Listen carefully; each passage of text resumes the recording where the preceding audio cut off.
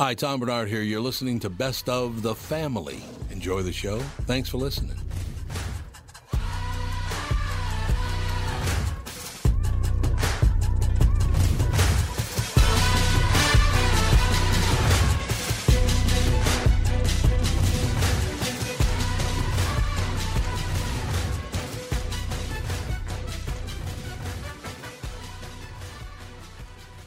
Michael Bryant, Bradshaw and Bryant. So what's the latest? Well, the latest is we're representing people who are injured through no fault of their own.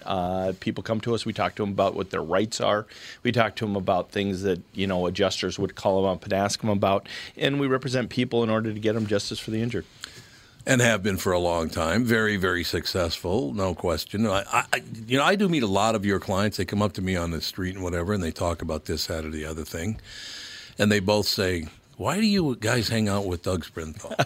And I just had no answer for He just looks away, you big baby.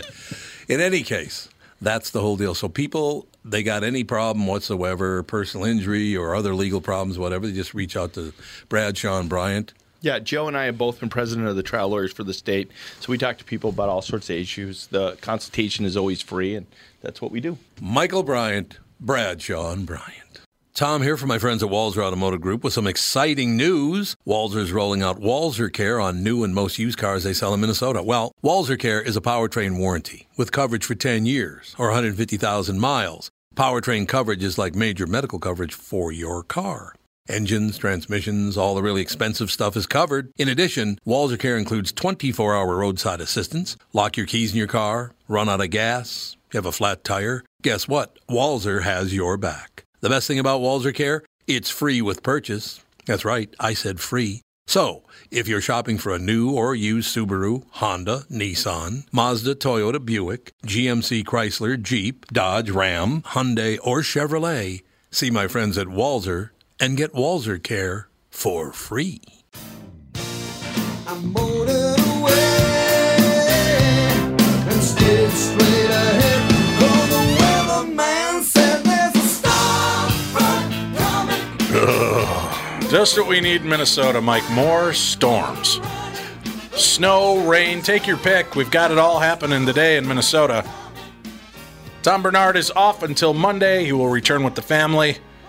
At that point, I'm your host today, Dave Schrader, sitting in with Mike Molina and Mike Kaplan from Acme Comedy Club. He's there tonight and tomorrow. What time shows? 8 and 10:30? Is that what you said? You did it. Hey! You heard, you remembered, you regurgitated. 8 and 10:30 tonight and tomorrow. Later on in the show, Dr. Knowledge himself, Charles Reichblum, will join us. He's written the book, The All-Time Book of Fascinating Facts. We'll be talking about that Friday 13th. Where does this come from? Why are people so fascinated by this? Plus, he's going to show us how Friday 13th isn't just all about bad luck. What? Yeah, I know. So he's got some interesting information to share with us a little bit later on in the show. We were talking about horror movies with Jonathan from Dread Central. True. You know what I've always enjoyed? I like the movies with more of a dynamic with the personalities involved. Kind of like going all the way back to the Twilight Zone, the episode, The Monsters of Maple Street, I think it is, where there's this nugget of, well, these monsters have invaded, it could be anyone. And it's watching kind of the dynamic breakdown of how people react towards one another. They did it better, I think, in The Thing. Okay. John Carpenter's The Thing movie. I see. Have you ever seen that one, Mike Molina? No. But I do like John Carpenter, especially Halloween. That was, with the Thing movie, you're set out in the Antarctic, so you've got this kind of, in this science base where they've unleashed something from the ice, and it's moving from person to person. Yeah. And it's Kurt Russell again. And it's got that claustrophobic feel, but it's how do you start treating one another? And then they kind of revisit that with the Alien movie. Also reminds me of Fallen. Did you see that movie? Yes. There's an angel, a fallen angel that's possessing different people that, if it's in one person, then it touches another person, then it's in that person. So you literally can't trust anybody to be the person Was that you Denzel think. Washington? It was. Yeah. And John Goodman. Yes, that's right. And speaking of John Goodman, he was in another good one, 10 Cloverfield Lane. Oh, yeah. that came out a few years ago. And again, that's kind of there's this world above that's going haywire, but you don't know why. And you don't know if John Goodman's a good guy, a bad guy, a lunatic, what's happening in his world. Oh, he seems like a great guy. And it's a really well done movie, but that's kind of in the same vein of The Night of the Living Dead, the original. That, again, that claustrophobic feel of bringing people together that normally might not have walked in the same circles, and how do they deal with tragedy as the world around them is starting to go crazy. Do you guys watch Black Mirror? I have not watched it yet. Oh, Is it man, good? I love it. Yeah, it's all kinds of this stuff. Now, that's an anthology, right? So every episode's kind of a different story? Correct. Yeah. Are they good, scary stories? Are they... because in a lot of these anthologies, I find that there's a lot more miss than there is hit. I think there's a lot of hit. Like it's, I haven't watched all the Twilight Zone, but I feel like it's this. I mean, certainly the same kind of thing as the Twilight Zone. And Are they amping it up though more with the gore kind of stuff? No, I think that most episodes are. I mean, the thing that's different specifically about Black Mirror than Twilight Zone is that it's almost always about like something technological, maybe always. Like it's some sort of new thing that oh wow, what a futuristic great thing this is like, oh, contact lenses that you can use to rewind your experience of the day because it recorded everything, and like what that sort of implications can have on a friendship, a relationship, a working life thing. And it's so a lot of it is more the kinds of like not being able to trust, as opposed to like there's some of them are gory, but most of them are not. So that sounds almost kind of like the monkey's paw situations, right? You make this wish, and then what is the negativity that comes with it? Yeah, that sounds right. Very cool. But I'll have to check that out. Now that's on Netflix, right? It is. All right, that's one I want to check out. Another good one to kind of revisit is the original Invasion of the Body Snatchers, and then the one they did in the 80s that had Leonard Nimoy, Donald Sutherland, that Jeff Goldblum. That's one of his earliest roles, and it is again a great ensemble movie cast where you're watching the world kind of de-evolve around these people, and what is their reaction to the fact that people are being replaced by these emotionless pod versions of us. And then where is the real enemy in this? The aliens are coming here. They're kind of purifying the earth. They're still taking on our form. We still have our memories and all of that, but this new pod form is just, there's no emotion. So there's no need for war. There's no need for anger. So, are we the bad guys for fighting this resistance? Are they the bad guys for trying to take us over? So it kind of puts you into this thinking dynamic where I know a lot of people just want escapism. They want to go see a movie and for that 90 minutes or 2 hours be transported and not have to think. But I kind of like being engaged in a movie. Well, that's the thing. Like in comedy, I've thought about and started talking about a little bit on stage, but also off stage on podcasts right now about like the fact that some comedy is addressing what's happening in the moment. Like there's political comedians, there's people like talking about, not necessarily trying to make change, but being like, what is going on? Being like, this is what's happening and this is what's ridiculous or funny about it. And the audience is engaging. And then sometimes people want that escapism.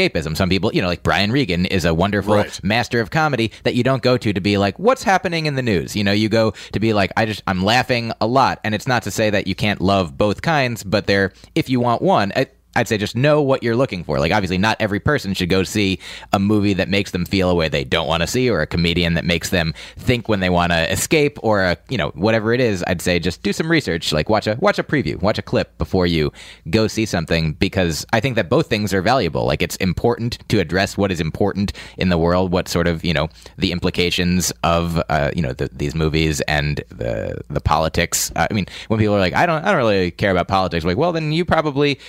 Do you care about people? Because like a lot of people are affected by politics, and so it might be, if you're in a position where you don't have to care about politics, then maybe you could help. You could definitely if I'm set, well then there's a lot of people that aren't set, so you could help out. But you don't have to have it in your comedy all the time. You could have, if you want to escape in your comedy, and then contribute your time and money and efforts and resources somewhere else. But I'm just gonna go on an island that I own and then watch whatever. What's the movie? Is that just Brian Regan? Okay, great. I've had a good friend of mine, Joshua P. Warren. He always brings me some of the most obscure things to watch. And I remember we were out filming for a TV show, and he takes me aside and he goes, Dave, we got to watch this movie tonight. We're definitely going to need drinks, but we got to watch this movie. It's called The Human Centipede. Oh, sure. Have you seen this? I know about it and have not seen it. Molina, how about you? Have you checked out the movie that is The Human Centipede? No, I have not. This is a movie, again, not for everyone. I got to tell you, not for everyone. But, Lenny Bruce, not for everyone. It's true. Right? And then you've got the Brian Regans who are, can kind of universally be accepted, but you're not you're not looking for that niche market. What I did find, I mean, Human Centipede is definitely one of the most disturbing movies I've ever seen. Sure.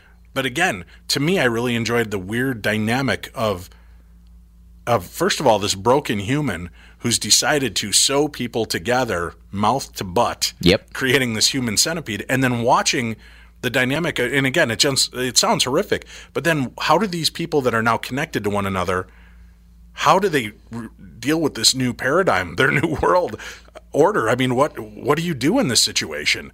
And that, to me, made it an interesting aspect. I had no interest in seeing part 2 or part 3 because I think what they were going for in part 1 was enough for me. Sure. But I still give it its due, where I think it's a really fascinating movie of the horror that man does to one another.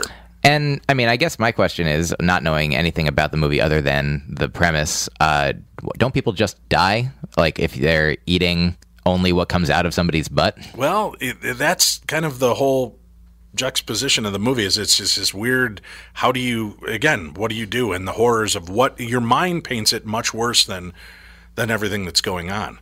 So it's a very Sounds pretty bad. bizarre movie. But again, it's one of those, if you want outside of your comfort zone. I don't mind going outside my comfort zone once in a while for a movie. But then I'll tell you, on the other end of things, I'm not a war movie guy. Mm-hmm. If you put me into that realm, like I watched Full Metal Jacket and the 80s pantheon of war movies that came out, because I always got the feeling those were just overblown male machismo BS that was being slung around to, it was the 80s, right? Everybody was trying to save POWs from Vietnam, and it was just this cycle of movies. But then I go see Saving Private Ryan, mm-hmm. and I watched the first 10 minutes of that movie, and I got up and walked out. It, to me, was so horrific because it was real. And that, to me, I didn't want to be in that place. I didn't, and I had a connection. My grandfather was a paratrooper in World War II for the 82nd Airborne. And I know he was part of these drops. And to see the carnage that he must have been witness to, that was unbelievably brutal for me. I really couldn't make it past the first 10 to 15 minutes. And I'm the horror movie and paranormal and spooky guy. And that, to me, was just, that took it to a whole new level of what I just couldn't put myself through. That's really interesting. There's a comedian friend of mine, Shane Moss. I don't know if you know. He's very funny. And years ago, like the stuff that he's talking about now, he's really into like science and consciousness and psychedelics, mm-hmm. and he talks about those a lot. But in the beginning, he had just some sort of more like really funny, like gross, weird jokes. Right. And he had a joke about finding like a sex dictionary online and had all these terms and one of them was called like the pudding pop. And like I don't usually talk about this, but in the context of Human Centipede, I don't think I'm going very far afield of where we already have been. And so he talks. It's using, apparently he's like using like a pudding pop is using frozen feces as a sex toy. He's like, now call me old fashioned, but that one sounds weird. And like he's like, because that's not just a drunken whim. That's got to be at least like 2 drunken whims. Like I got so drunk I crapped in the freezer, and then hey, what's in the freezer? I guess I'll use that. And for me, like I watched that the same way that you probably. I listened to that, and I think it's funny, and it's art in the way that Human Centipede is. Like, oh, this is a weird. Why is this happening? It's just, somebody following like the logical implications of a thing that started in a real place and that has some, but is ultimately like nobody in our real life experience that we know. We certainly don't know that anybody's really even doing this. It could be just like itself like a fantasy that is based in reality. But I remember like one of the bookers at one of the clubs where we were performing, she was just like, oh God, no, don't. And so for me, I could like intellectualize it and be like, this isn't happening. This isn't a real thing. I don't have to actually imagine this thing. But she was like, I can't. I have this visceral, like the idea that it is real. And so like the same kind of reaction that you had to like Saving Private Ryan, you're like, this is like, I hate this. This is not, I hate that this is. And so I don't want to be reminded of it, which I mean, is probably why that movie is important because like we're so removed in all of our life from, the horrors that go on. Like I'm vegan and I know what goes on in factory farms and I don't like reading about it and I don't like seeing seeing the movies, and I'm like, I want to not be a part of those things that I know are happening. And I know plenty of meat eaters who are also like, yeah, I don't want to see those movies. I don't want to know about it. Don't tell me about it, because they want to remain in, oblivious bliss, like to not know what they know intellectually what they're contributing to. But if they see it, then they feel emotionally that I feel like most reasonable people would be like, this is not what should be happening. Right. This war is not what should be happening. This, this mistreatment, this torture, this all this unnecessary suffering doesn't have to be happening. Isn't it weird that we get that strange disconnect? I mean, you look at, okay, you hear about, the horrors that take place in Africa. Mm-hmm. But you know what? It's Africa. I'm in Minnesota. Hey, what's for dinner tonight? You hear about the devastating storms that pummeled Puerto Rico. Oh, that's horrible. Hey, do you want to go check out the new movie Rampage this weekend?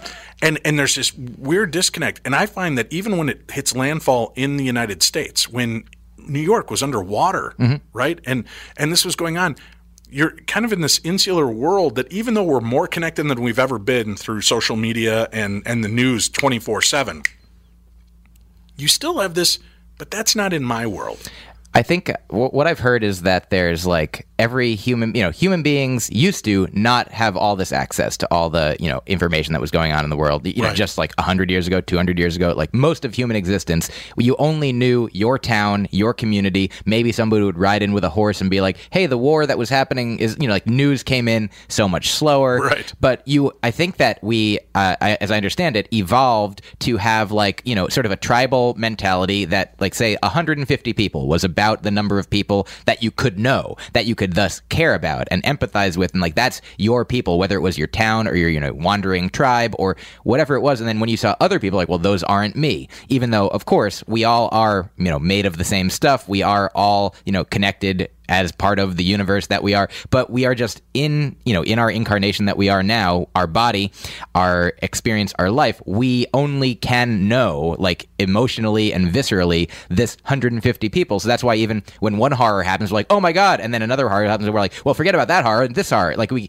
can't have all of our attention on everything all of the time. And so I feel sympathy for us, and we want to be able to help everybody in all the ways that we can, but we just can't. We can't know everything. We can't do overload, everything. Right? Well, yeah. It was earlier this year, Molina. Remember, they did something with Apple, and they were showing that virtual world where he had put it on and then was showing the screens, and it was Puerto Rico after the travesty that had taken place there. And people were so offended that he was showing this, and they're like, you're using this for entertainment. I'm like, no, he was making a point out of this. Look how close we can get back into that realm by doing this. And that, I think, is the next step for science, is putting us in that. Maybe that'll bridge that gap and bring us back to humanity. We'll take a break. We'll be back with more here on The Tom Bernard Show. Tom Bernard here, and with me is the CEO of North American Banking Company, Michael Bilski. Tell me, Michael, I was reading on your website that one of your bankers has worked with a customer for more than 30 years. It's a long time for any business relationship. Is that common? Not only 30 years, but 2 generations. Our great client, Northland Fastening Systems. 30 years is definitely not common for a lot of bankers, but Brad has developed a relationship with that trusted customer that has allowed them to show steady growth every year they've been together. Building the relationship of trust is what we do best. It allows us to make quick deals that benefit them and all of our business customers. The cool thing is that it gives us a chance to be more than your banker, hopefully a partner, and maybe even a friend. I have never liked you, by the way. Why not bank with my banker, North American Banking Company, a better banking experience? Member FDIC, an equal housing lender. Thanks, friend. And you are? Real nice. Chuck Knobloch. Chuck Knobloch. Tom Bernard here for Whiting Clinic LASIK and Cataract. There's no better time than now to ditch your contacts and pitch your glasses. Whiting Clinic is the place I trusted to do this for me, and it's not just me. There's a reason Whiting Clinic is the #1 LASIK practice in the United States. Dr. Whiting's unsurpassed experience, the most advanced Contura laser technology, and lifetime coverage are all backed by Whiting Clinic's best price guarantee. Being the experts they are, they wanted to make sure you have the very best for your eyes, just like I did. Call now for Whiting Clinic's $500 off LASIK savings. If you're like me, not a big fan of glasses and contact lenses, then it's time you found out if you're a candidate for LASIK. And Whiting Clinic is definitely the place to go. Call 855-554-2020 today or visit whitingclinic.com to set up your free LASIK consultation. Remember to tell them that I sent you and save $500 on your LASIK. Offer good for a limited time. Call Whiting Clinic for details. Good for both eyes only. Cannot be combined with any other offer. When you believe in things that you don't understand and you suffer, superstition ain't the way. Dr. Knowledge, Charles Reichblum, will join us in just a little bit. He's written the book, The All-Time Book of Fascinating Facts. We'll put him to the test on that. Sitting in studio with me right now, he's performing at Acme Comedy Club tonight and tomorrow, 8 and 10:30. You can still get some tickets. Make sure you get in there and go to... Acme is such a great place to see a comedy show. Love it. It's one of the best in the country. They've got great food, good drinks, great people, and then you. They get to see you. They've got great people and me. That's right. So there's a good time. You can check that out this weekend at Acme Comedy Club. If you're tired of the crappy weather, you're tired of watching TV, you want to get out, it's a Friday the 13th. Why not go have some hilarity? Remember, it's not all about scary stuff on Friday the 13th. Oh, go no. out and enjoy yourself. Look out. The show is funny. And it's in 3D. Oh, yeah. It's totally 3D. And it's in a building, so you won't get snowed or rained on. That was my first 3D movie, was Friday the 13th 3D. Oh, 13D. Yes, my mom took me to go see it. That was probably one of the best 3D movies I've ever seen, too, because there's that scene where he's like walking. She's hung all the sheets on the line, and at one point the sheets actually come off the screen as you see his shadow kind of playing out. I love that visceral feeling of the 3D movies. Now it's kind of overdone to me. It's just more about the depth perception on screen. Sure. Do 3D movies do it for you, or do you avoid that? I mostly don't see 3D movies. No? Yeah, I think for the most, I mean, unless there's some specific, like when Avatar came out and they were Right. like, this 3D is different. Right. Like, but yeah, mostly I'm like, yeah, I mean, I have, my whole life is 3D. I walk around and like, look, this, I just reach out and touch your laptop. Oh, hey, it is. Look, the table. Look, the microphone. You. Sincerely, I mean, it is cool that they can do it, but when I'm going to the movie, it's, usually a fictional story. It's usually just something that's going into my brain, and I'm like, I enjoy it the most when I'm just seeing it. Also, now I have Movie Pass, and it doesn't cover 3D. See, I love the old-time 3D stuff. Sure. I remember they made a big deal out of, I think it was like Revenge of the Creature. Was on WFLD, Channel 32 in Chicago when I was a teenager. And they were going to show a black and white movie in 3D on TV. And you had to go to 7-Eleven to get your special glasses to watch it. And I love that in-your-face weird 3D, like the Friday 13th. The guy's playing with the yo-yo and they zip down and they show the yo-yo coming off the screen. Sure. I was all about the campy entertainment stuff. I don't care so much about the depth. I mean, it's beautiful and it's a cool art form. But to me, that's it. But we were just talking about the fact that Apple is doing these kind of VR goggles now where you can be in there. You feel like you're there at these locations. A friend of mine has the Rick and Morty virtual reality game. Okay. And it's so much fun that's a different thing. It's not just like looking around, like when you can actually move yourself, your body, and like interact, like, pick things up and affect things. It's like, it's a video game, but it's like you're in the video game in a way that's totally like different than anything I'd experienced before. I wonder how far we are away from virtual reality comedy clubs where I can plug in at home, put on my goggles, and I'm sitting at Acme Comedy Club with the live audience, and they're piping in the sounds. Because I'll tell you, and I don't know where you stand on this, very few comedians stand up for me, pardon the pun, when you watch video. And I'll sit there and people will rave about Jim Jeffries, and I go watch a video and I'm like, I don't get it. And then I see Jim Jeffries and I laugh myself sick at his show, and I'm like, what the hell was the difference? Was it really just being in that audience and feeling that live energy? And is there that separation of watching it on TV that kind of distorts it for me? It's certainly when it's in some ways, the difference between being a part of it and just being a witness to it, even though when you are a part of it, when you're in the room, your part is in part witnessing. But when it's just one level removed, when you're like, oh, I'm watching other people watch this thing, or I'm watching, as opposed to like really engaging with it. I don't know exactly what it is, but yeah, there is some sort of like magic to being present.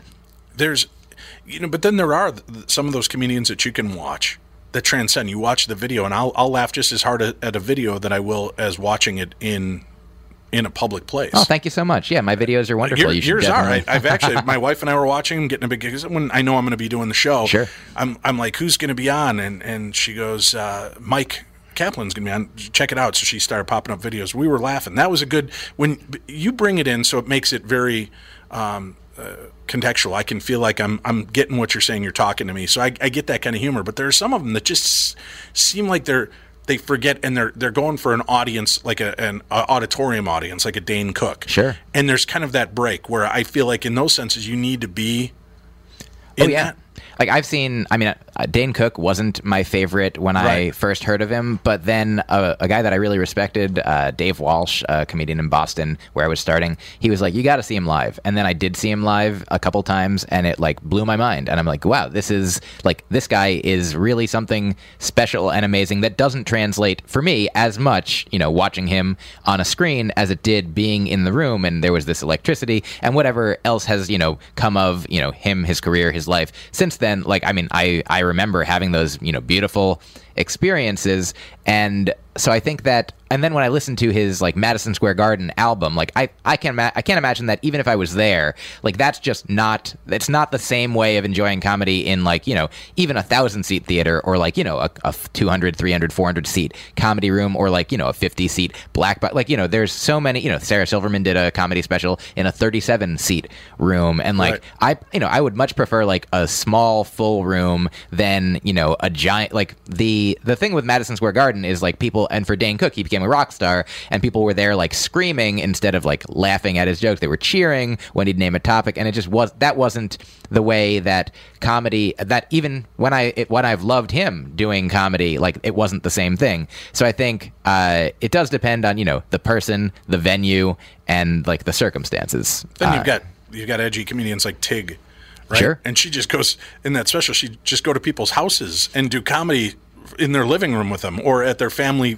reunion. Or is that Maria Bamford as well? Or I don't know if she did. I know Tig Notaro did it because it was part of her special, but I was like, oh, cool. That's genius. She would like do a social media giveaway and things, and she'd show up at your family reunion and do a comedian spot standing on the back of a tractor trailer and do this. And I thought that's really cool when you can push the boundaries and take comedy into that kind of contextual environment and still hit. Well, then I would recommend, because I haven't seen that special then. I have seen Maria Bamford's newest Netflix special, Old Baby, where she starts she did one special that was the special, where it's just her doing comedy to her parents. That's it.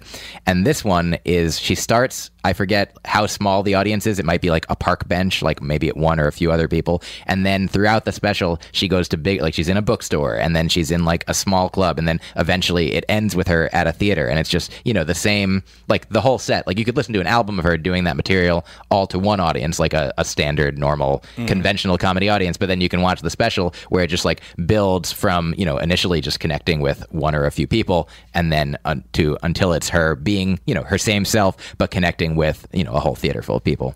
And it's pretty cool. Do you see, now there's an interesting aspect to me is you look at comedians like Margaret Cho. And when she first came out, I thought she was funny. But then to me, it just got okay. It was just funny voices and kind of making fun of her mom's reaction to everything she lived through. And I lost that interest in her comedy. And some of these people that rely on the funny voices. See, I was never, and I know Tom was a fan, and the show here was friends with Ralphie May. I never got Ralphie May. I just couldn't connect. I couldn't feel the kind of, oh yeah, this is my style of comedy. I dig this. I got him in small doses. To me, he was an SNL kind of comedy. I could take a few minutes, but I couldn't, anything stretched out over that, I lost the interest. And then I watch, but then you've got guys like Brian Regan, who apparently we both have the same kind of interest and affinity for. And you get a guy, and I love that comedy can bring people together to a conversational point where I'm with my 14-year-old or 15-year-old son in the car, and we're listening to the Comedy Channel on Sirius, and Brian Regan's got us in tears, right? Sure. And then he'll talk to me, and he's like, Dad, isn't it interesting? Because I wonder if this would be as funny if he got up and he's like, so I started a juicing diet, and my first thing I wanted to try was bananas, and I put them in, and I was waiting for that tasty nectar to come out. And he said, I just don't think that, but it's the way Regan kind of, where's that tasty nectar? And you listen to the voices and the over-exaggeration, and you can see some people like Emo Phillips, who made a career out of being this quirky, weird, almost alien character. But also, the first time I ever came across Emo Phillips jokes, they were in a book, and they're perfect jokes to be read. Like without that voice, like I bought his CD because I read his jokes on a page, and then I listened to his CD, and I had no idea that it was going to be the weird voice that it was. And I was like, wow. Like, to me, he doesn't, quote, have to do that, but he gets to do whatever he wants. He's chosen to present his art the way that he does. But also, like, if you just read all of his jokes on a page, like, I laugh out loud at them.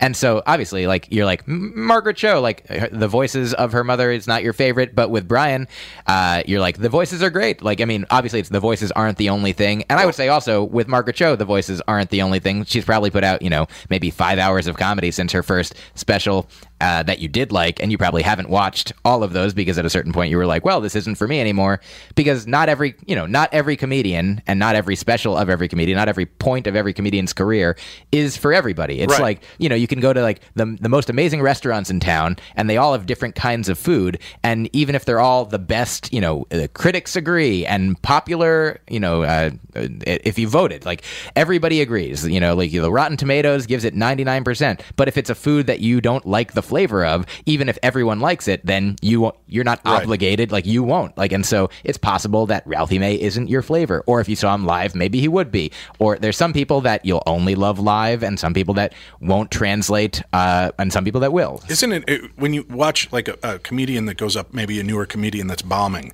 and they're very awkward on stage, and they're doing this, and you look at it and you're like, why am I not, this isn't connecting, but then the next comedian, like an Emo Phillips, can come out whose whole shtick is being awkward and like, I'm not sure this joke is going to work, and you're roaring.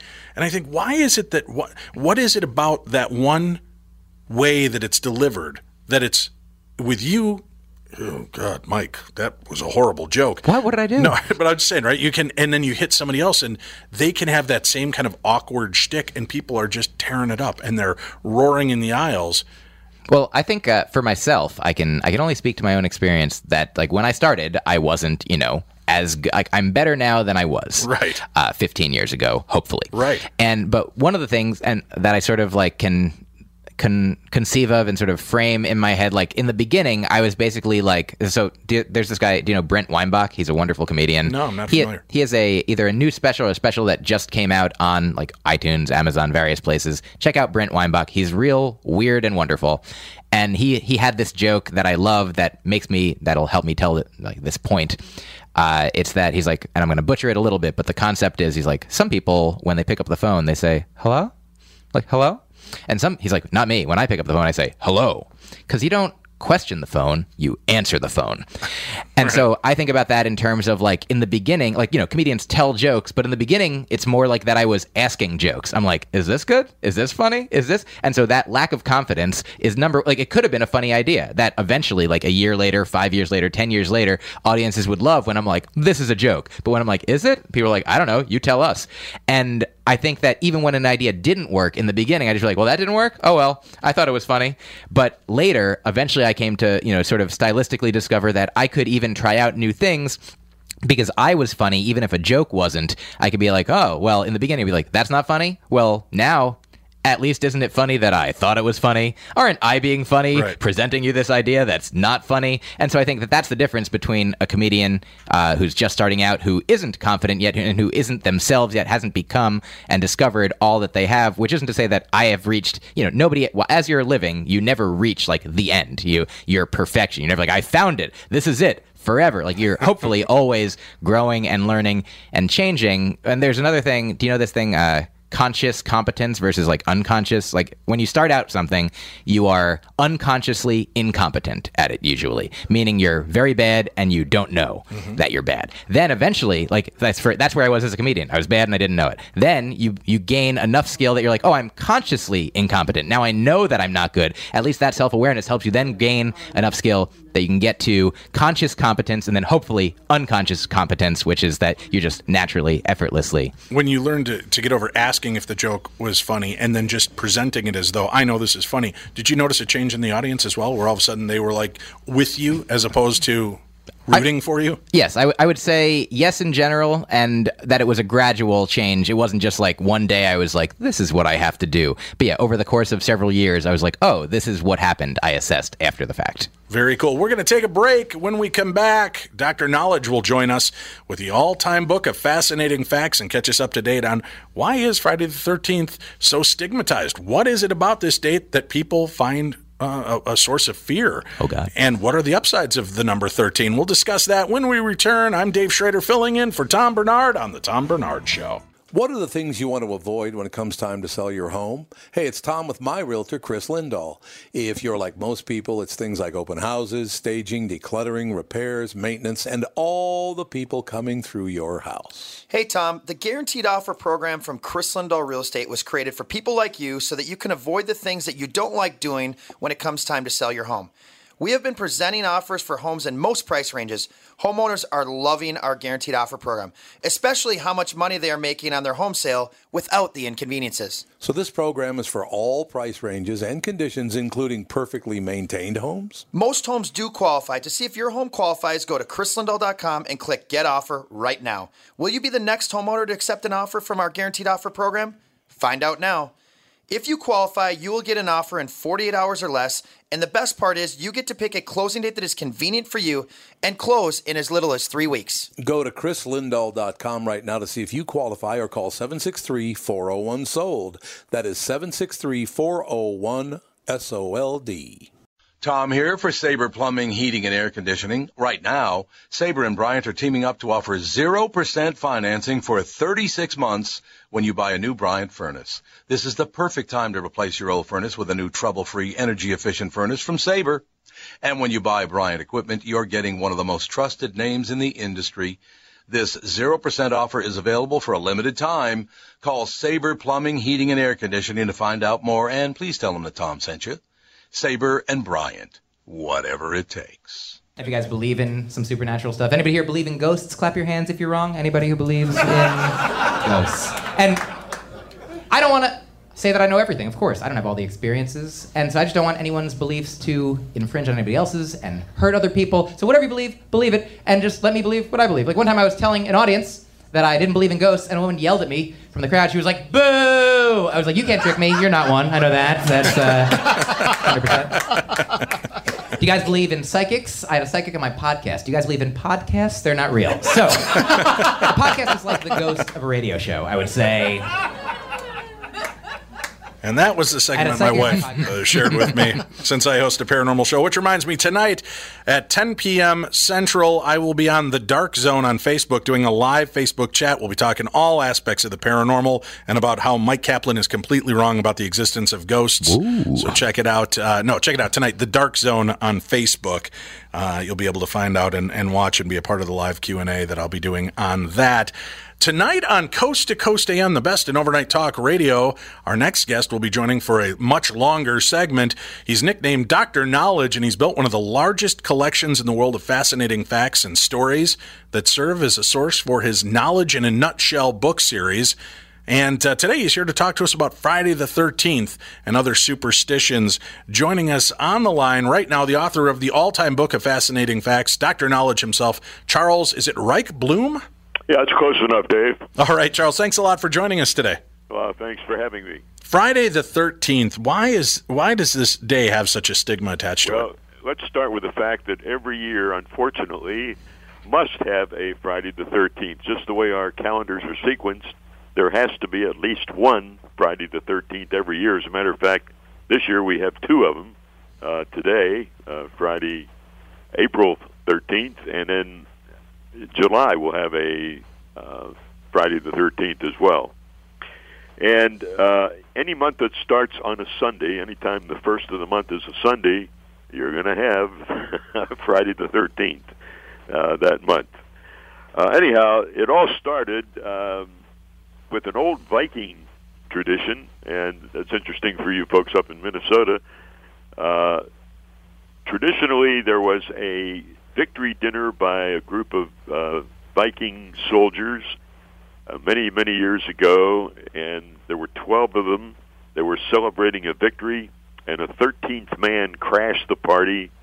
There was fighting, there was killing, And that seemed to sort of start the tradition of 13 being an unlucky number, since he was the 13th person there.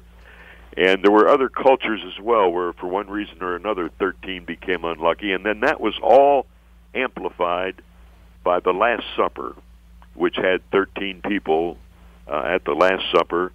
And the 13th person there was Judas, who, of course, betrayed Jesus. And that really seemed to solidify 13 as being unlucky, because he was the 13th person there.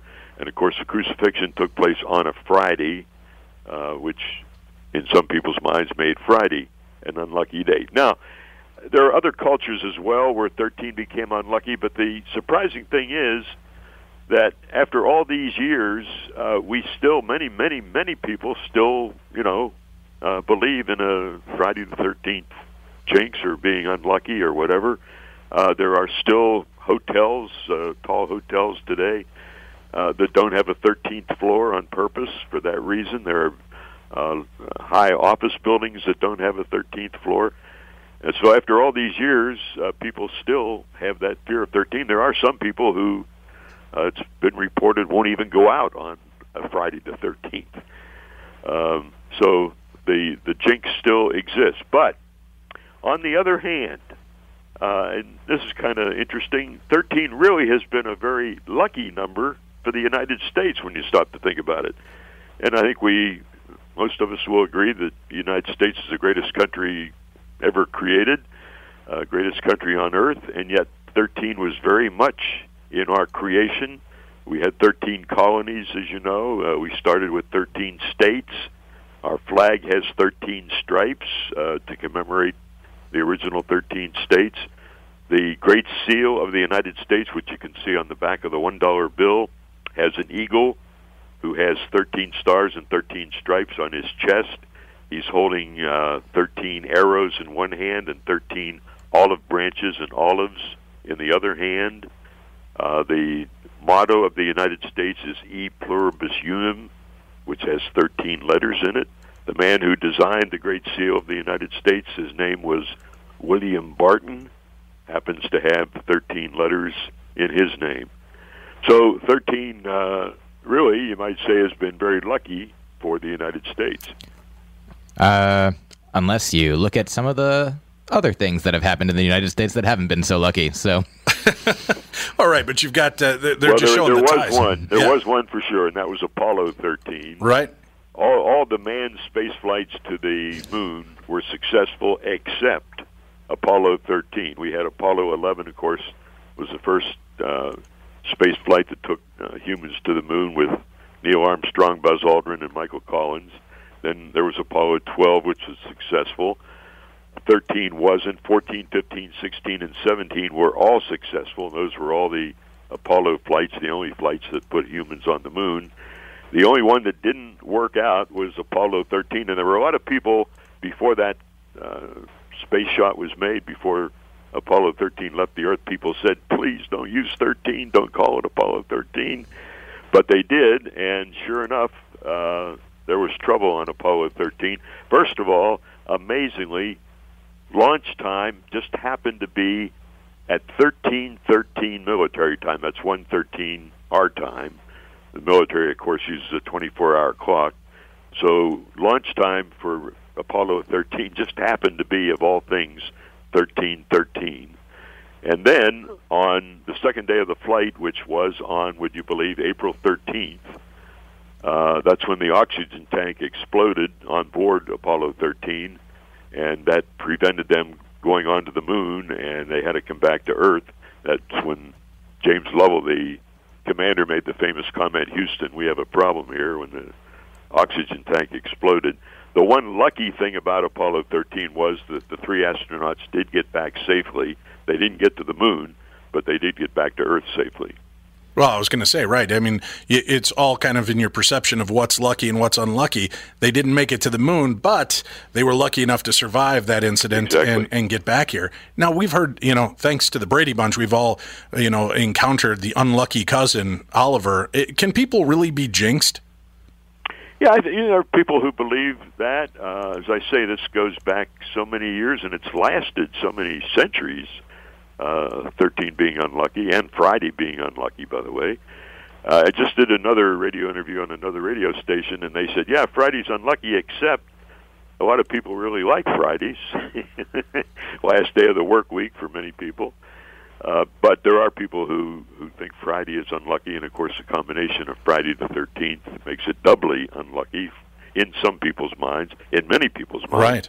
But you were talking about jinxed people and people that are just bad luck. There's a very famous gentleman who was witness not for one, not for two, but is involved in 3 different assassinations, correct? Yeah, this is correct, and this is a absolutely true story. One man was on the scene when 3 U.S. presidents were assassinated.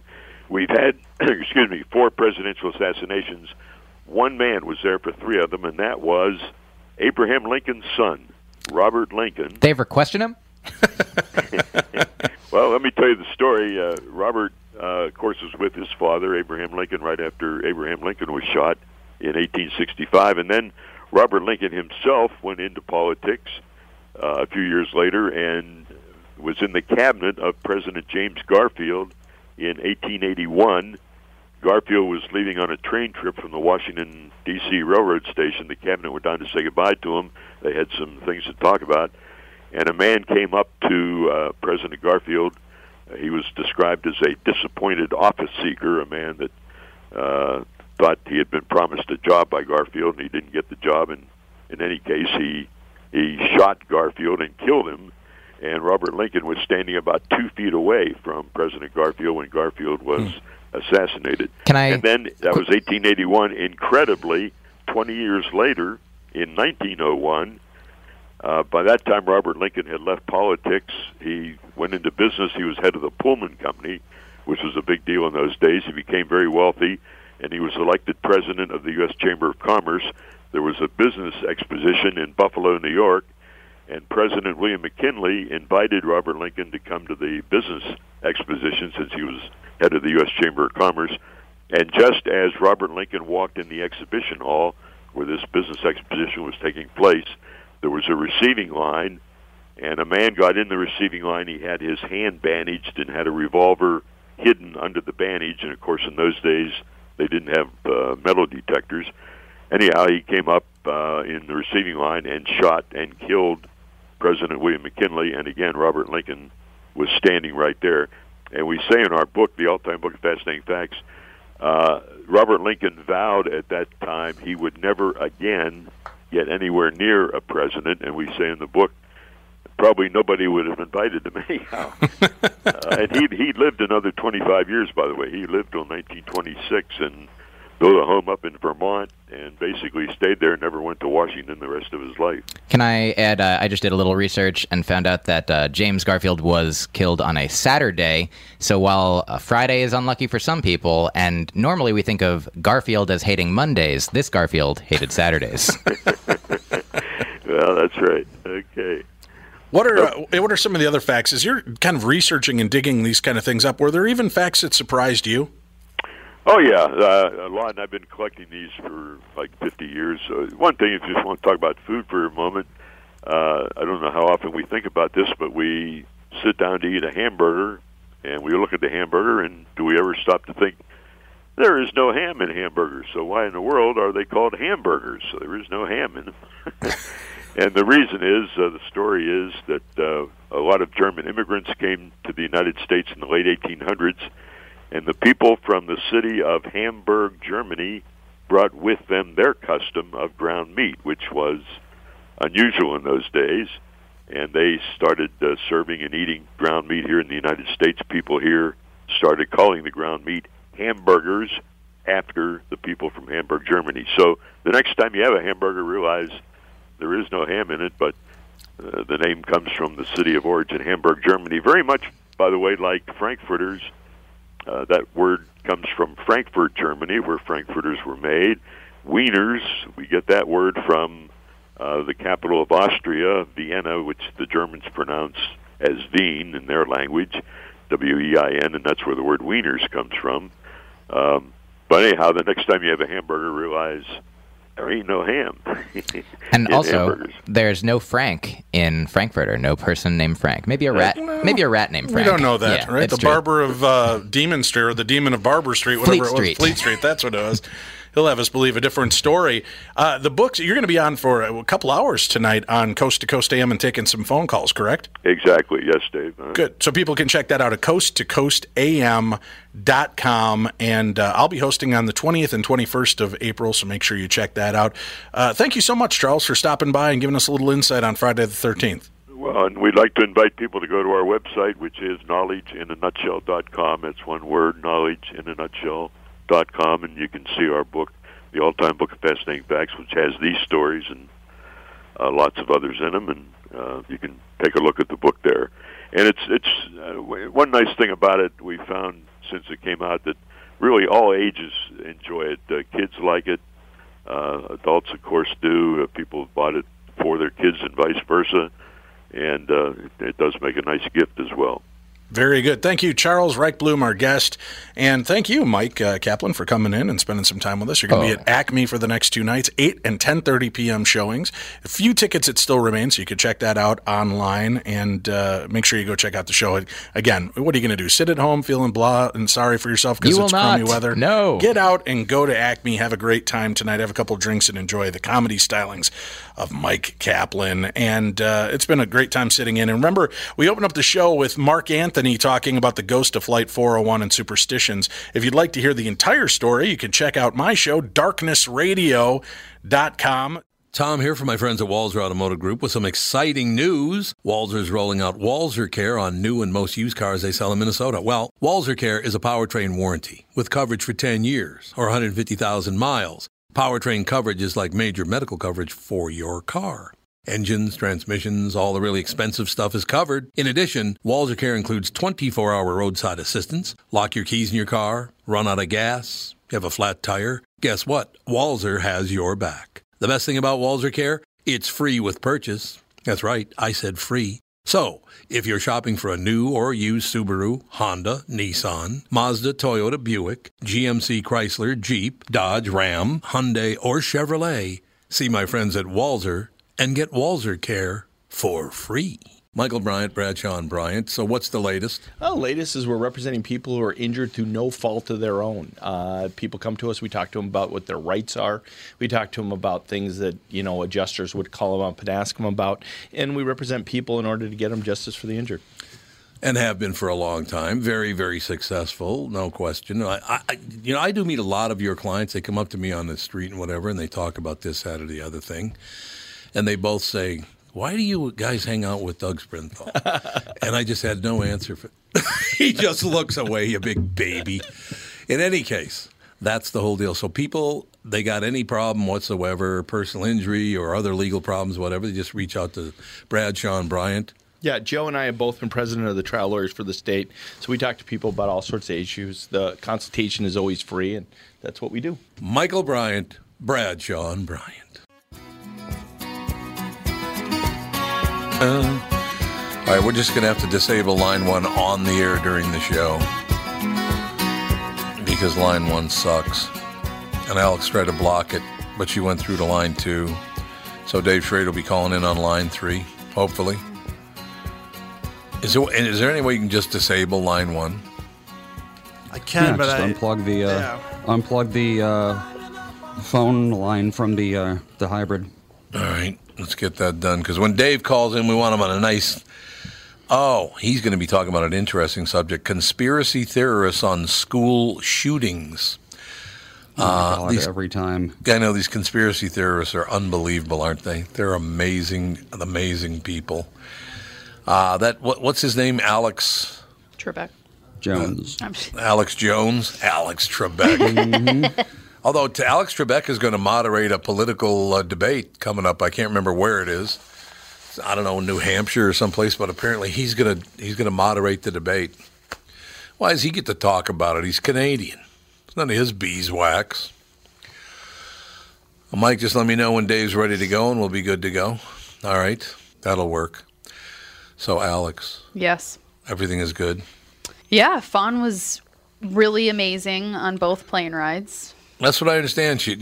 Alex had to travel, and she was worried that Fawn might misbehave, but she did not. Down, leaving and then coming back home, she was good too, huh? Yep, she was fantastic. And I had the guys sitting next to me on both plane rides were like middle-aged men that weren't like super enthusiastic, but they didn't seem bothered by her. No. They kind of just kept to themselves.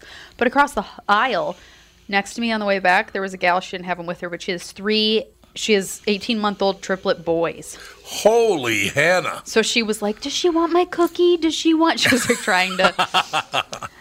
Triplet boys that are 18 months old. I know, and they've flown with them before, too. I'm like, I Really? cannot even imagine. Yeah, at 18 months. Oh, my God. That would be a bit. Three of them at once. And she had them naturally, too. Really? Yeah, which, is extremely rare. How far apart? What? How far apart were they born? Minutes or? Yeah. Now, Alex, did you have to make an emergency landing because someone would not stop farting? No. No, you didn't hear. You didn't have that. I didn't have the.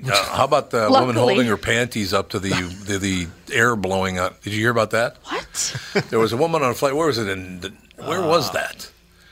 She decided to take off her cotton panties and hold them up to the air blower that it's over your head on the airline. What? She held her panties up for 22 minutes in front of the air blower. Did she pee in them or something? What? Yeah, here it is. Insane video of woman drying her underwear on a packed flight is going viral. Look at this, Alex. No! Damn it. I just unplugged my thing. See what happens when you try to show me a strange woman's underwear. So it's from Turkey to Moscow. What the hell? Okay, I'm plugging it in the wrong spot. Where does this plug into? Why did I try to show Alex? God, why don't I have a few more problems today? Oh, you know where it plugs in? I thought it plugged in there, but it wouldn't come on. Or I got to restart it. You probably have to push the power button. Probably just have to push the power button. Yep, that's it. Thank you. Is Dave ready to go? Dave Schrader. That's his name, ladies and gentlemen. What's up? Hey, Tom. I wanted to touch base with you guys on the story that's kind of busting, and I'm so glad somebody with a large format is finally taking on these crazy-ass conspiracy theorists. Right.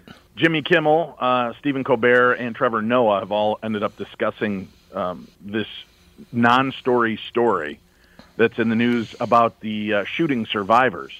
Every time there's one of these tragedies, going back years, even around the Aurora movie theater shooting, and then with the tragedy at Sandy Hook, and now here we are again with the horrific shooting that took place in Florida. There are these people that come out of the woodwork that have these whacked out conspiracies that these are false flag operations or that they are not, nobody was really killed. These are what are known as crisis actors that are brought in to play this out so that the government can either try to figure out how people will respond in these kind of situations and watch the rest of the world kind of either melt down or unfold with it. If they have their agenda to try to strip us of our guns, this is the way to do it by creating these false shootings that are not taking place.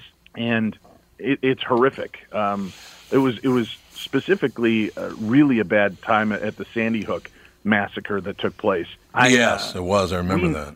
We knew people on the ground. Tim and I knew people on the ground out there. I know a guy that was stepping over bodies at that site. And he has no skin in the game in this deal. He's not being paid by government officials to claim that this didn't happen, but there are a large contingent of very violent and hateful people that will go to the ends of the earth to try to prove their point.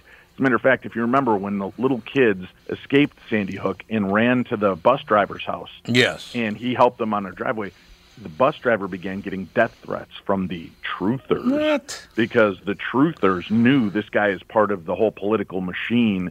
And now this guy who did nothing but protect and save the lives of these children and keep them safe until their families could get there, suddenly his life was thrown into chaos. And anybody around them had their lives thrown in chaos.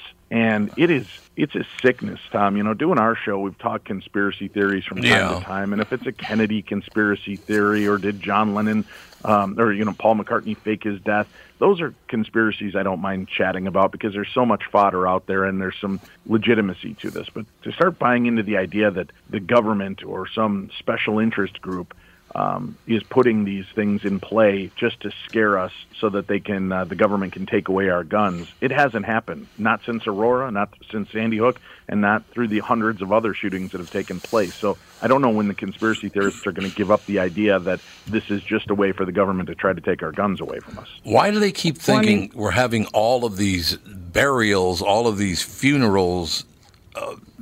It's all fake. So all the funerals are fake and they're not burying anybody. Yeah. Show me the bodies. That's what their responses are. Show me the footage. Why isn't there footage of this? Why isn't there footage of that? And unfortunately, we do have the media to blame for some of these stories. And the reason I say that is, and again, using Sandy Hook as an example, everybody was in such a fervor to be the first one to break any kind of news on that story. Right. That they were taking, somebody'd be standing there and overhear somebody else say, I think there was somebody else walking in the woods. Hey, we just have this in now. There was a second shooter seen walking in the woods. Oh, yeah. And that was proven not to be true. There were all these facts, but now they spin them out, and then these conspiracy nuts start reading into this that, the government's shutting down these news sources. And you'll notice that this school, and this is the other one at Sandy Hook, this school had been closed down for decades. It was nothing but a storage facility. Oh, my God. And you have people in the community whose lives are shattered. And there are moments, and I can see, if you're on the outside looking in, how some of the points do look strange.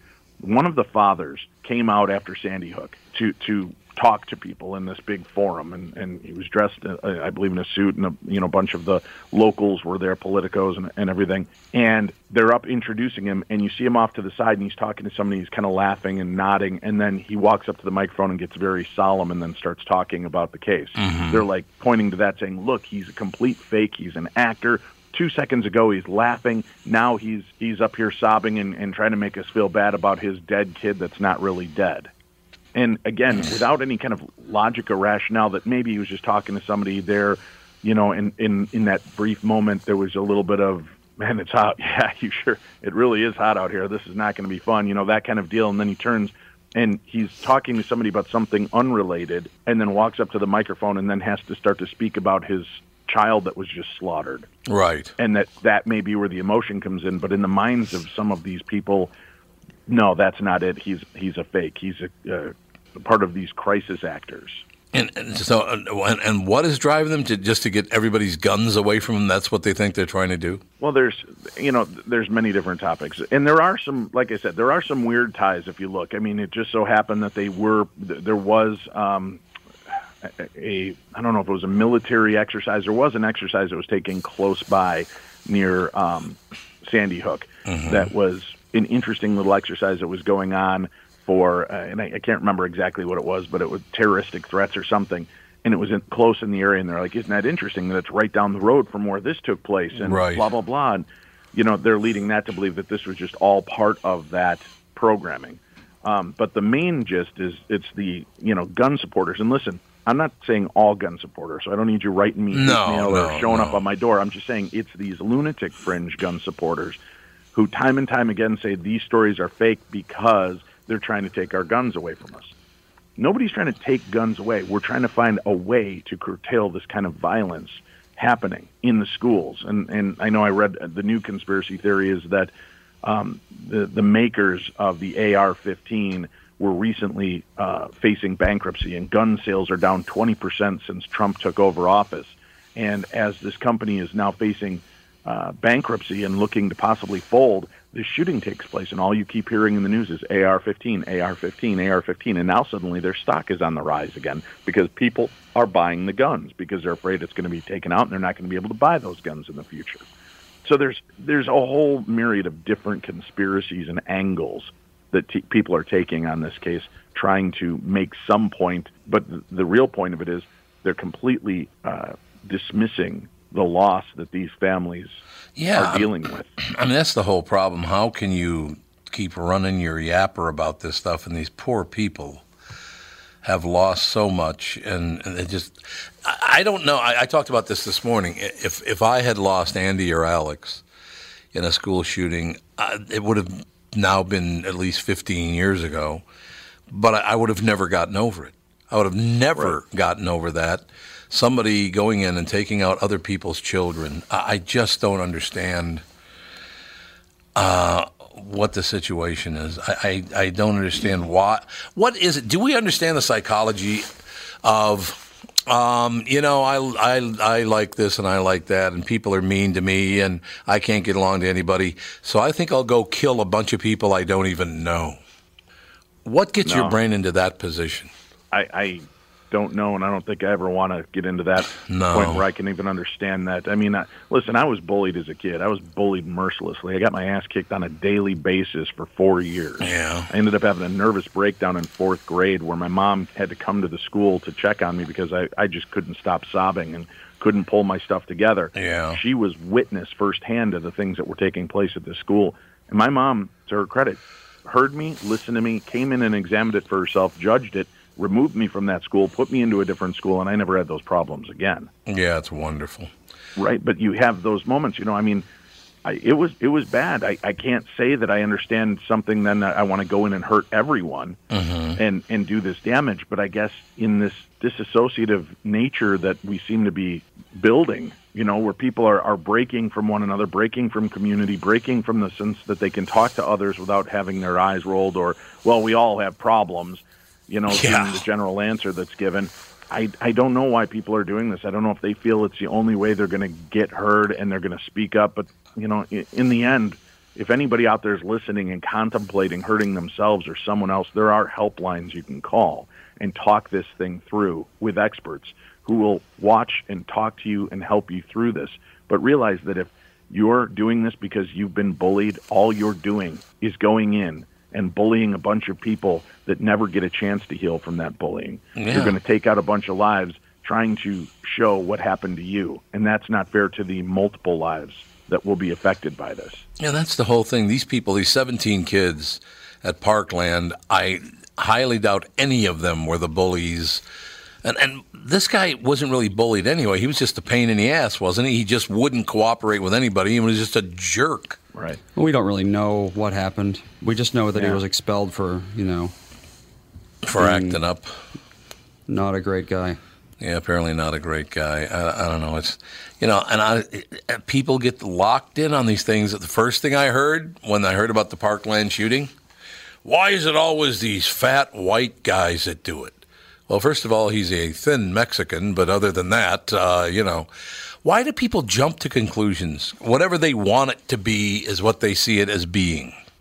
Well, I think in a lot of cases, and why people are so willing to believe in conspiracies like this or pigeonhole things is because we want to make sense of a senseless tragedy. Yeah, I suppose. It can't possibly be that just one person is that flipping evil and then they were in our community the whole time. It has to be that there's some grander scheme that the government is doing this to take away control of guns or take away control of our schools.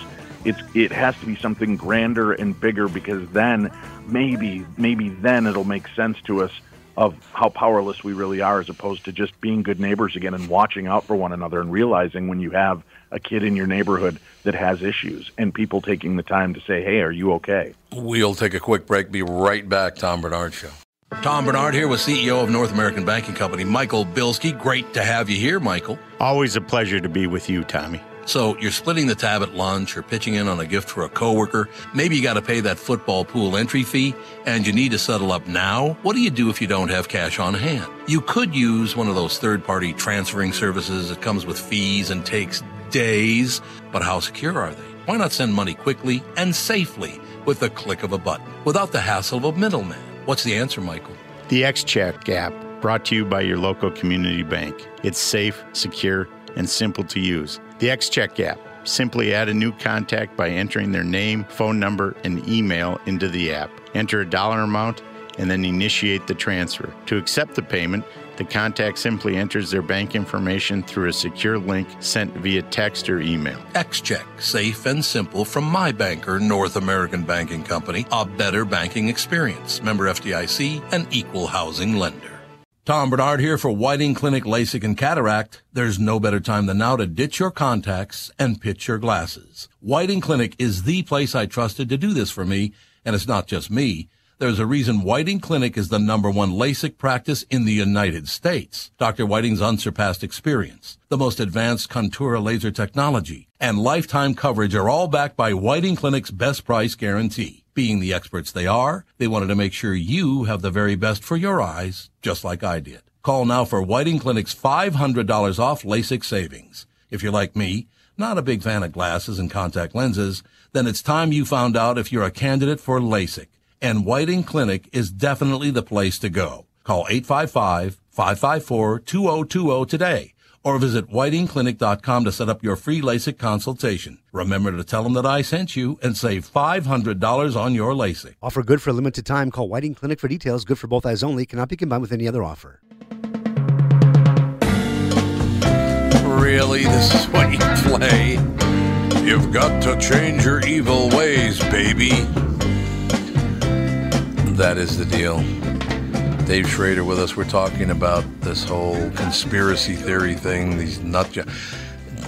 Didn't Alex Jones just go through a really hideous divorce and he lost his children and his wife thinks he's completely nuts? And what was his deal? Yeah, I'm not sure. I try to stay out of Alex Jones's circumference because it just seems like a world of psychotic nature and reacting, and that's just not where I need to be. Honestly, when did he get so big? Because he's got a pretty big listening audience, doesn't he? Well, he's been around for a while. Yeah, he's been around for a while, but you've got a lot of disenfranchised people in our country that don't feel like they have anybody to listen to or turn to. And when you have somebody who's given power of a radio show that's heard all over and he's put on CNN and MSNBC and all of these deals as an expert, and you start hearing from him, if he's appearing as an expert, he must be the real deal. That's true. If people want his opinion, it must be because he knows what's really going on. So I think he's finding an audience with people that just feel like they can't find any other answers that make sense. So this guy, maybe it sounds so crazy because it's real. Maybe this is what's really happening. And I got to tell you, Tom, one thing that has me a little unnerved right now, we got letters from our kids' schools yesterday, how a lot of the kids wanted to do a protest march and a walk. Right. And I'm all for that. I think these kids have to have an outlet. I think they have to feel like they've been heard. What concerns me is it's being promoted on news that these students are doing this. It's hard enough to get into the schools and hurt children. I don't want them out walking around out in front of a school where some lunatic can just pull up and make another scene and do something horrific. So there's got to be a way. And, there was the No Child Left Behind program a few years ago regarding schools and passing. Maybe we need a No Child Left Behind program in schools to help people that feel isolated. And if you know that there are children in your school that are not making friends or they're out of it, maybe there needs to be student mentors that are assigned to them. Right. Students that when you want, these kids want a change and they have to see that this change needs to take place, but they also have to realize that there are kids in their school that are bullying. There are kids in their school that are doing nasty, horrific things and spreading more and more hate. So what you do is you start fixing it from the inside out. You take care of the kids around you that might be lonely. I just moved. My oldest son is in high school, and I forgot how damn hard it is to make friends when you're in high school. You've already kind of grown up with most of these kids through grade school and middle school, and now you're in a new school, and he doesn't really have any friends yet, and we've been there for a few months. Mm-hmm. So, why isn't there a mentorship program that incorporates new kids into these situations, or kids that we know are being bullied so that they can feel like they belong to some community? Well, that is a good thing. I was very, very lucky, and I talk about this quite often because I don't hear anybody else talking about it. When I was a kid, 11 years old, we moved from Plymouth Avenue up to the West Broadway area up in North Minneapolis. And there were a couple of fathers up there, of friends of mine. I made friends quite easily, thank God. But Andy Fisher's father and Cyril Laurent, the Laurent boys' father, were really, really nice to me and included me and they kept telling me, hey, you're going to be fine. You're a smart kid. You'll be okay. Are kids hearing that from friends' fathers anymore? Are there any fathers stepping up? Is that happening anymore? I'm sure it does, everyone's, but in a very... Yeah. No one... Everyone's afraid of being labeled a pedophile now. But just, because seriously, it meant so much to me what they did. I mean, Mr. Laurent walked up and he put his arm around my shoulder and he said, Tom, you're a really smart kid. You're going to do really, really well, and I want you to know we're very, very fond of you. It meant the world to me. I was like a 13-year-old, 14-year-old kid when he did it. And Andy Fisher's father used to sit at the kitchen table with me doing math stuff, math problems. He said, God, you're really good at math. I mean, that just doesn't happen anymore, huh? No, the sense of community is gone. Yeah, it kind of is. Like Andy said, there are so many more concerns now than there used to be. Yeah. It didn't mean that there weren't pedophiles back then and that there are Right. still pedophiles now that'll act nice to you, but the fact is that everybody is now in a much more paranoid way that, hey, you put your arm around me and draw me in close to give me comforting words. I don't know that I'm real comfortable with that. Or should you be touching me? And that isn't sexual because- harassment. Right, and then that's because of the world that we're in now, and that it's so prevalent on our news that any kind of motion towards you starts to make people feel uncomfortable. And sometimes what the simple act is of literally just putting the arm around somebody and saying, you're okay, Tiger, I'm here for you, you're a good kid. Everybody's so paranoid about what your angle is. Yeah. And we've lost community. There's no communities like there was. You know, I grew up in late 70s through the mid 80s. And in my town in Medina, Illinois, the neighbors all knew each other. Maybe not well, but we all knew each other, knew whose kids were whose, and we all did the telegraph system down the line of, hey, where's Danny? Danny's at Dave's, Danny's at Dave's, Danny's over at Dave's, and it would spread down the road. And we all knew where everybody was. We didn't even have phone numbers for each other, but we'd yell out the window, and everybody knew who was who and what was what. But you don't have that sense of real community anymore. There's not that that deal. And truthfully, if Andy came home from school and you hadn't had that experience as a kid, Tom, and you were listening to the news nowadays, right. And Andy said, yeah, I went over to Bob's house and his dad took me aside and put his arm around me and said, you know what? You're a smart kid. You're going to do great, Andy. You'd be like, what the hell is he touching my kid for? You're right, because it's not like you. See, I that thought never entered my. It was this great compliment that he would take time and do that, and the touching my shoulder part of it was just, hey, I'm here for you. Don't worry about it. Exactly. And it's totally different now, isn't it? Yeah, we had a kid in my neighborhood whose dad had passed away, and he'd come over to play catch, and I wouldn't be home, and he'd go, I just came over to see if Dave wanted to play catch, and my dad would say, he's not home, hold on, and my dad would go in and get the glove, and he'd go out in the backyard and throw catch with this kid. There you go. But you don't see that anymore, because, again, everybody wants to know, what are you up to? See, it's sad. You have to protect the children, I understand. But it's so sad that can't happen anymore. Somebody say, hey, don't worry about it. Everything will be good. Everything will be fine. Everything will be good. I don't know. That makes me very, very sad that that's the situation. You know, I think we can. I think we can get to I that hope place so. again. I think people just have to get out of their houses, put their electronics down, stop staring at their phone and in the palm of their hand, and talk to one another. I mean, you know, it's crappy weather here. We just moved in.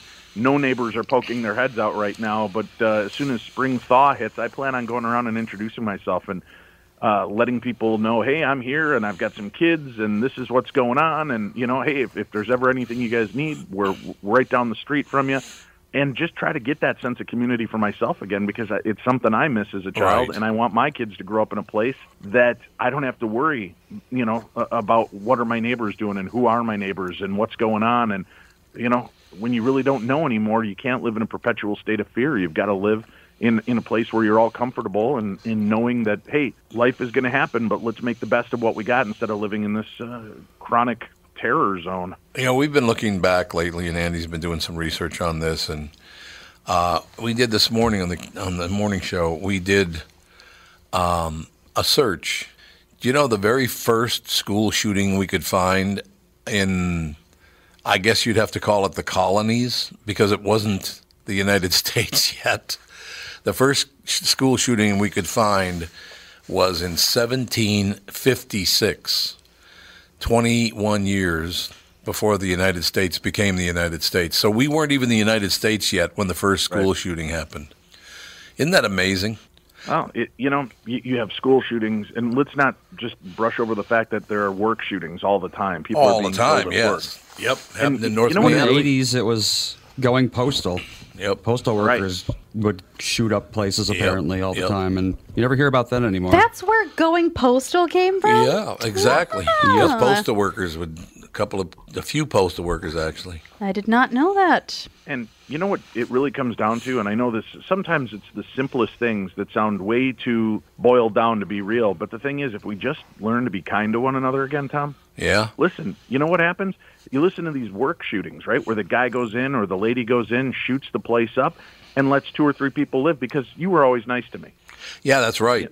You know what? Maybe we need to just show kindness again. And it's hard, man. It's hard to be kind sometimes when you're having a bad day.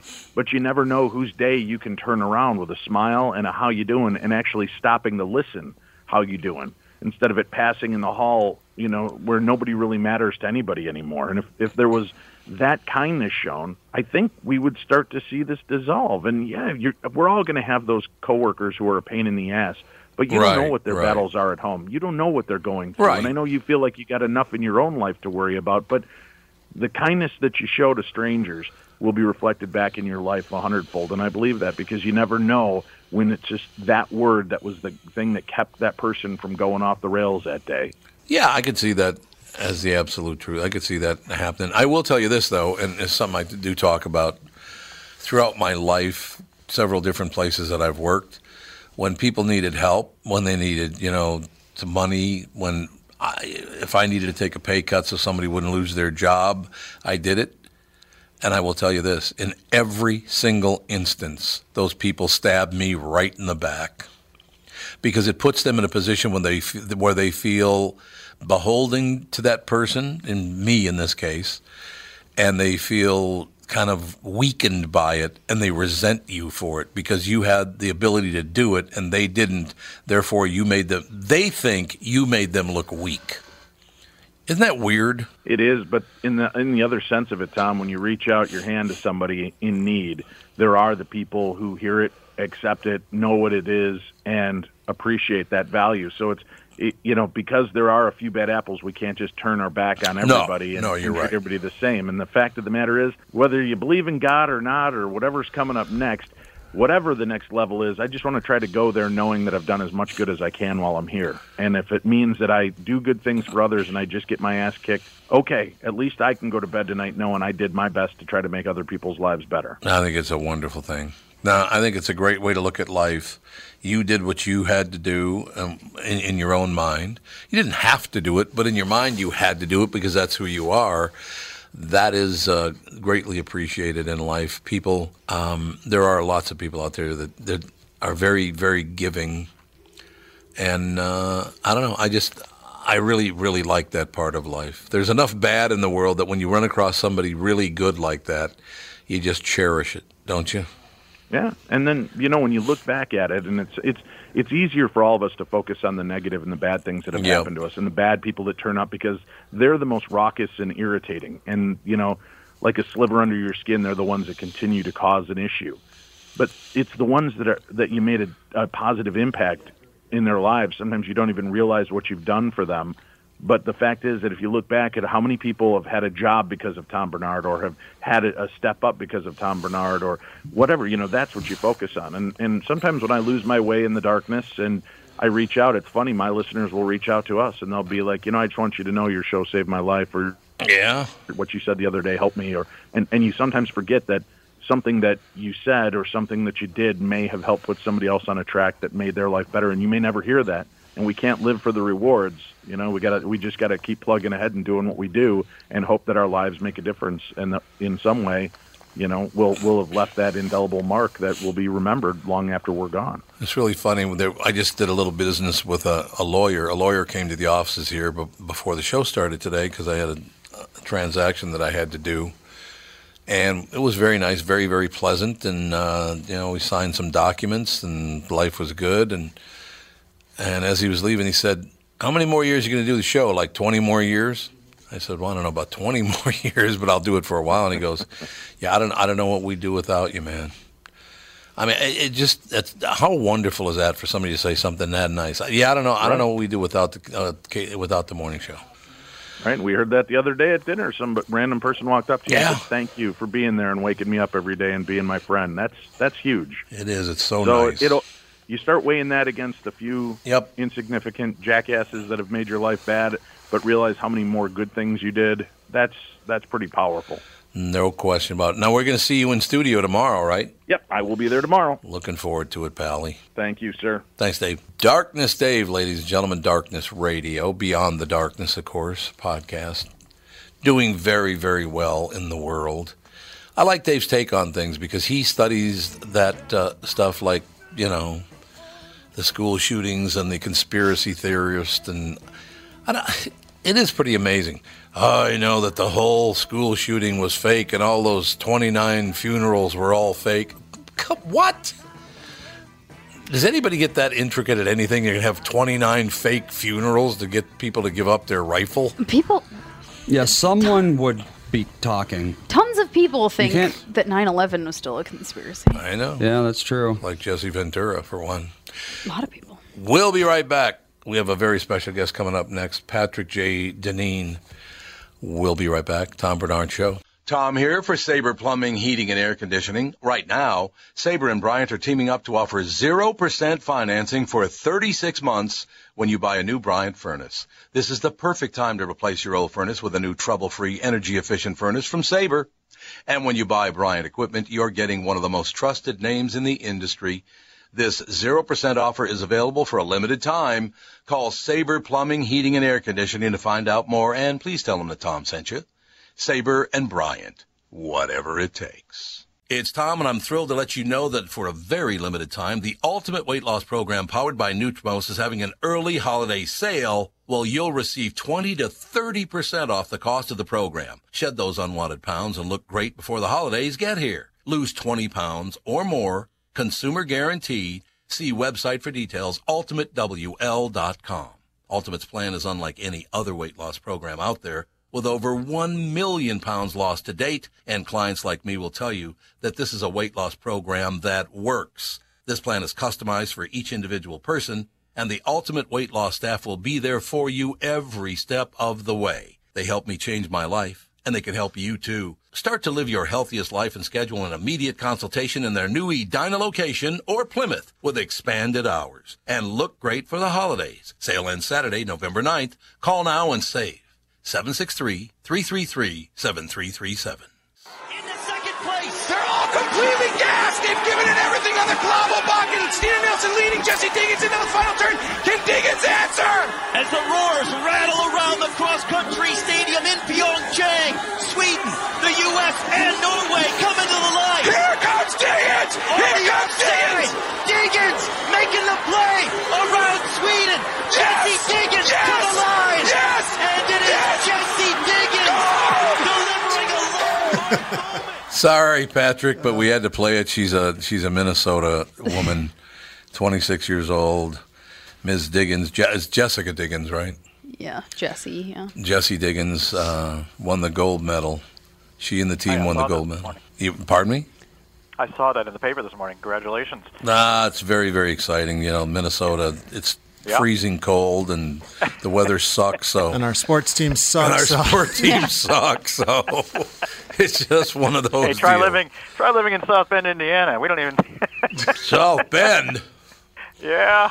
Plenty of good stuff happening in South Bend. Yeah, I know. Sometimes we have a good football team. Sometimes you have a really good football team, as a matter of fact.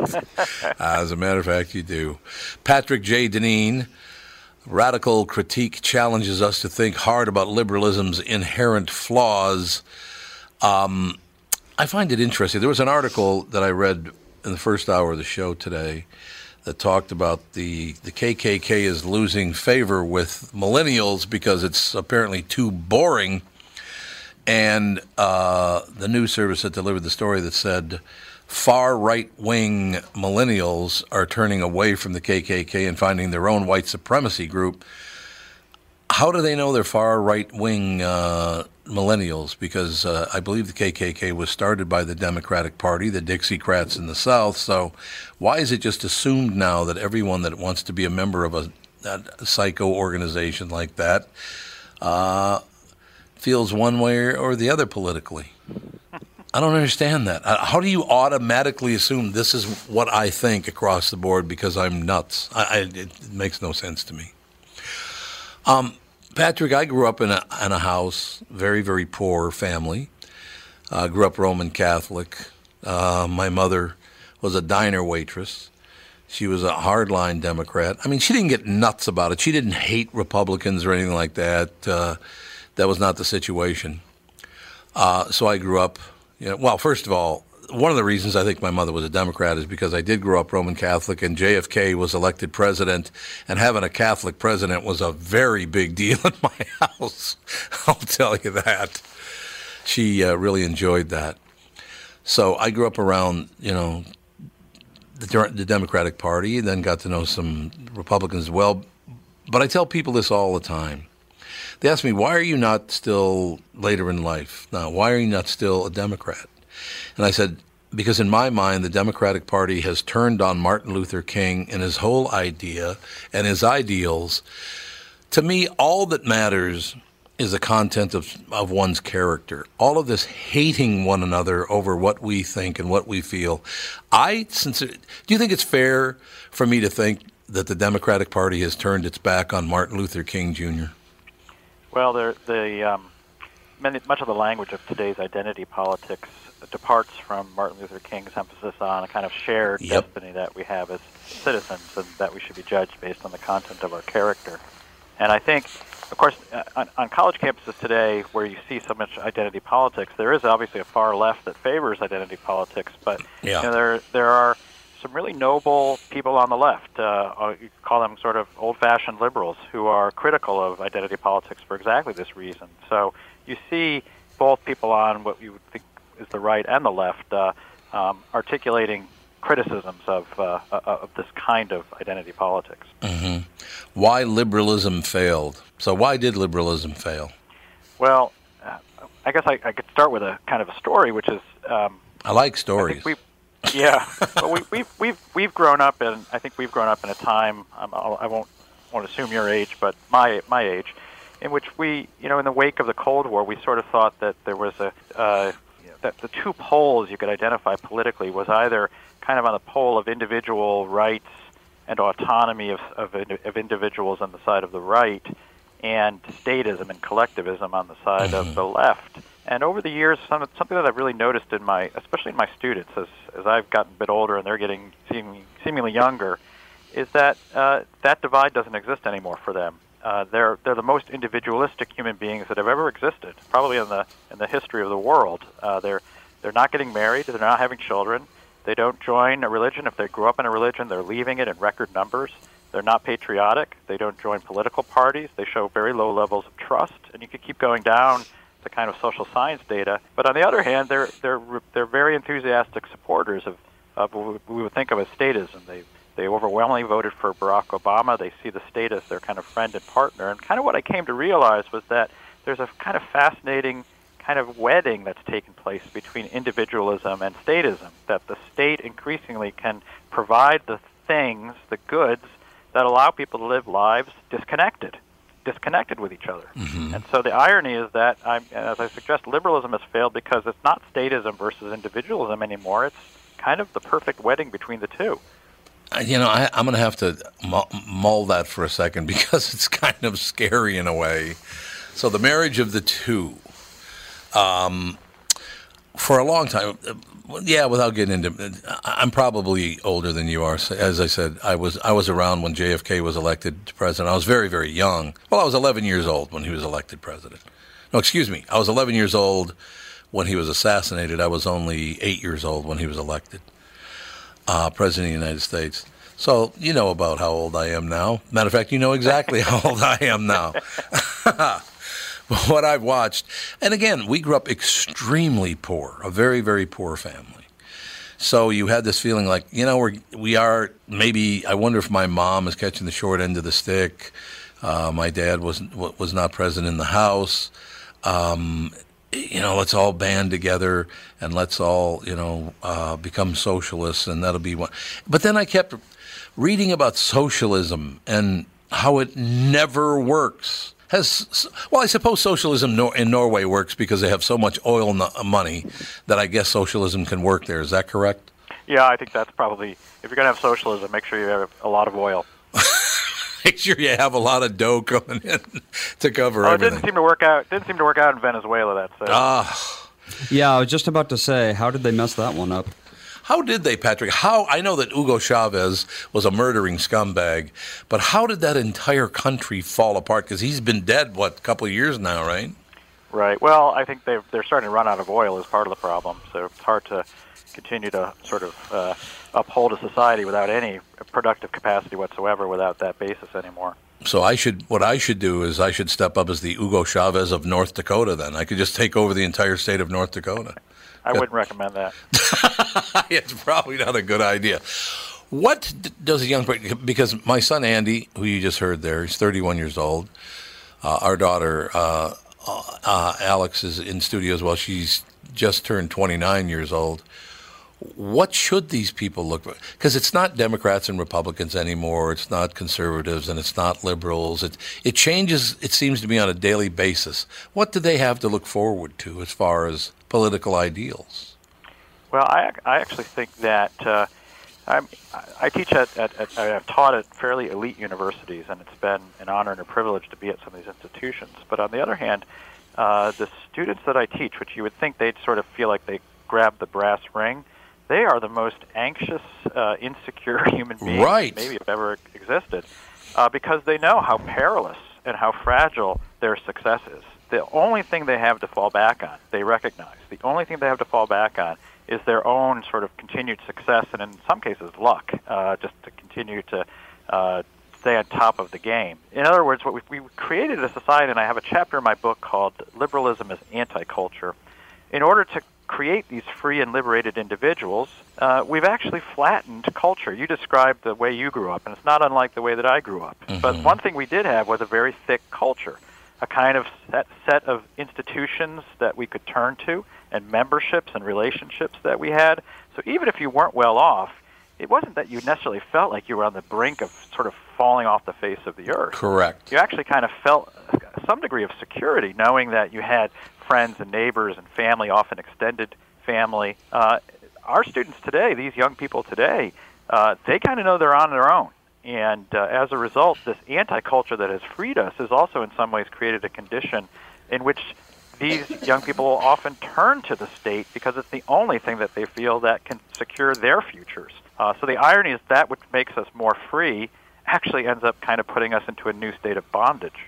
Patrick, it's interesting you bring that up because just in the previous hour we were talking about the fact, and I'll do this very quickly because we literally were just talking about this, that when I was a young boy, 13 years old, 14 years old, my father was not present in the house. My mother worked 12, 14, 16 hours a day. But two of my friends' fathers took me aside and said, Tom, you're a smart kid. You're going to do fine. Don't worry about it. Mr. Laurent put his hand on my shoulder and said, Tom, we're very, very fond of you. You're a good kid and just keep moving. If somebody's father touched your kid nowadays, you'd have a fit. But all he was trying to say is, hey, we're here for you. Don't worry about it. How did we lose that, Patrick, when putting your hand on someone's shoulder meant I support you, not that I want to hit the sack with you or whatever it is? Well, one of the ways that this what I call this anti-culture works is to we could say the condition of our liberty is not to be too closely bound up with other people, right? Is to have easy exit in and out of relationships. Right? You could say divorce culture is kind of a version of this anti-culture. Right. Right. So to view marriage as maybe a kind of temporary arrangement, and when it ceases to be sufficiently pleasing to each of us or even one of us, we can exit, and you create conditions of easy exit. But notice what happens when you do that. You lose the capacity for trust. You simply don't know the other people. You suspect that they're going to back out, or they're simply looking for their own interest. And so rather than these fathers really having your interest in mind and looking out for you, you begin to suspect they're just in it for themselves and they're looking to get something. I see. And it's probably not too good what they're looking for. Right. And when did that happen? Because obviously nothing did happen except for these people, these fathers. One was Mr. Fisher, one was Mr. Laurent. One of them told me, hey, we're very fond of you. The whole family just really loves having you around. You'll do well. The other one, we used to sit at his kitchen table and do math problems. He tried to teach me things, and there was never, ever, ever a chance that anything untoward was going to happen. It just makes me sad that can't really exist anymore because there's too much danger involved.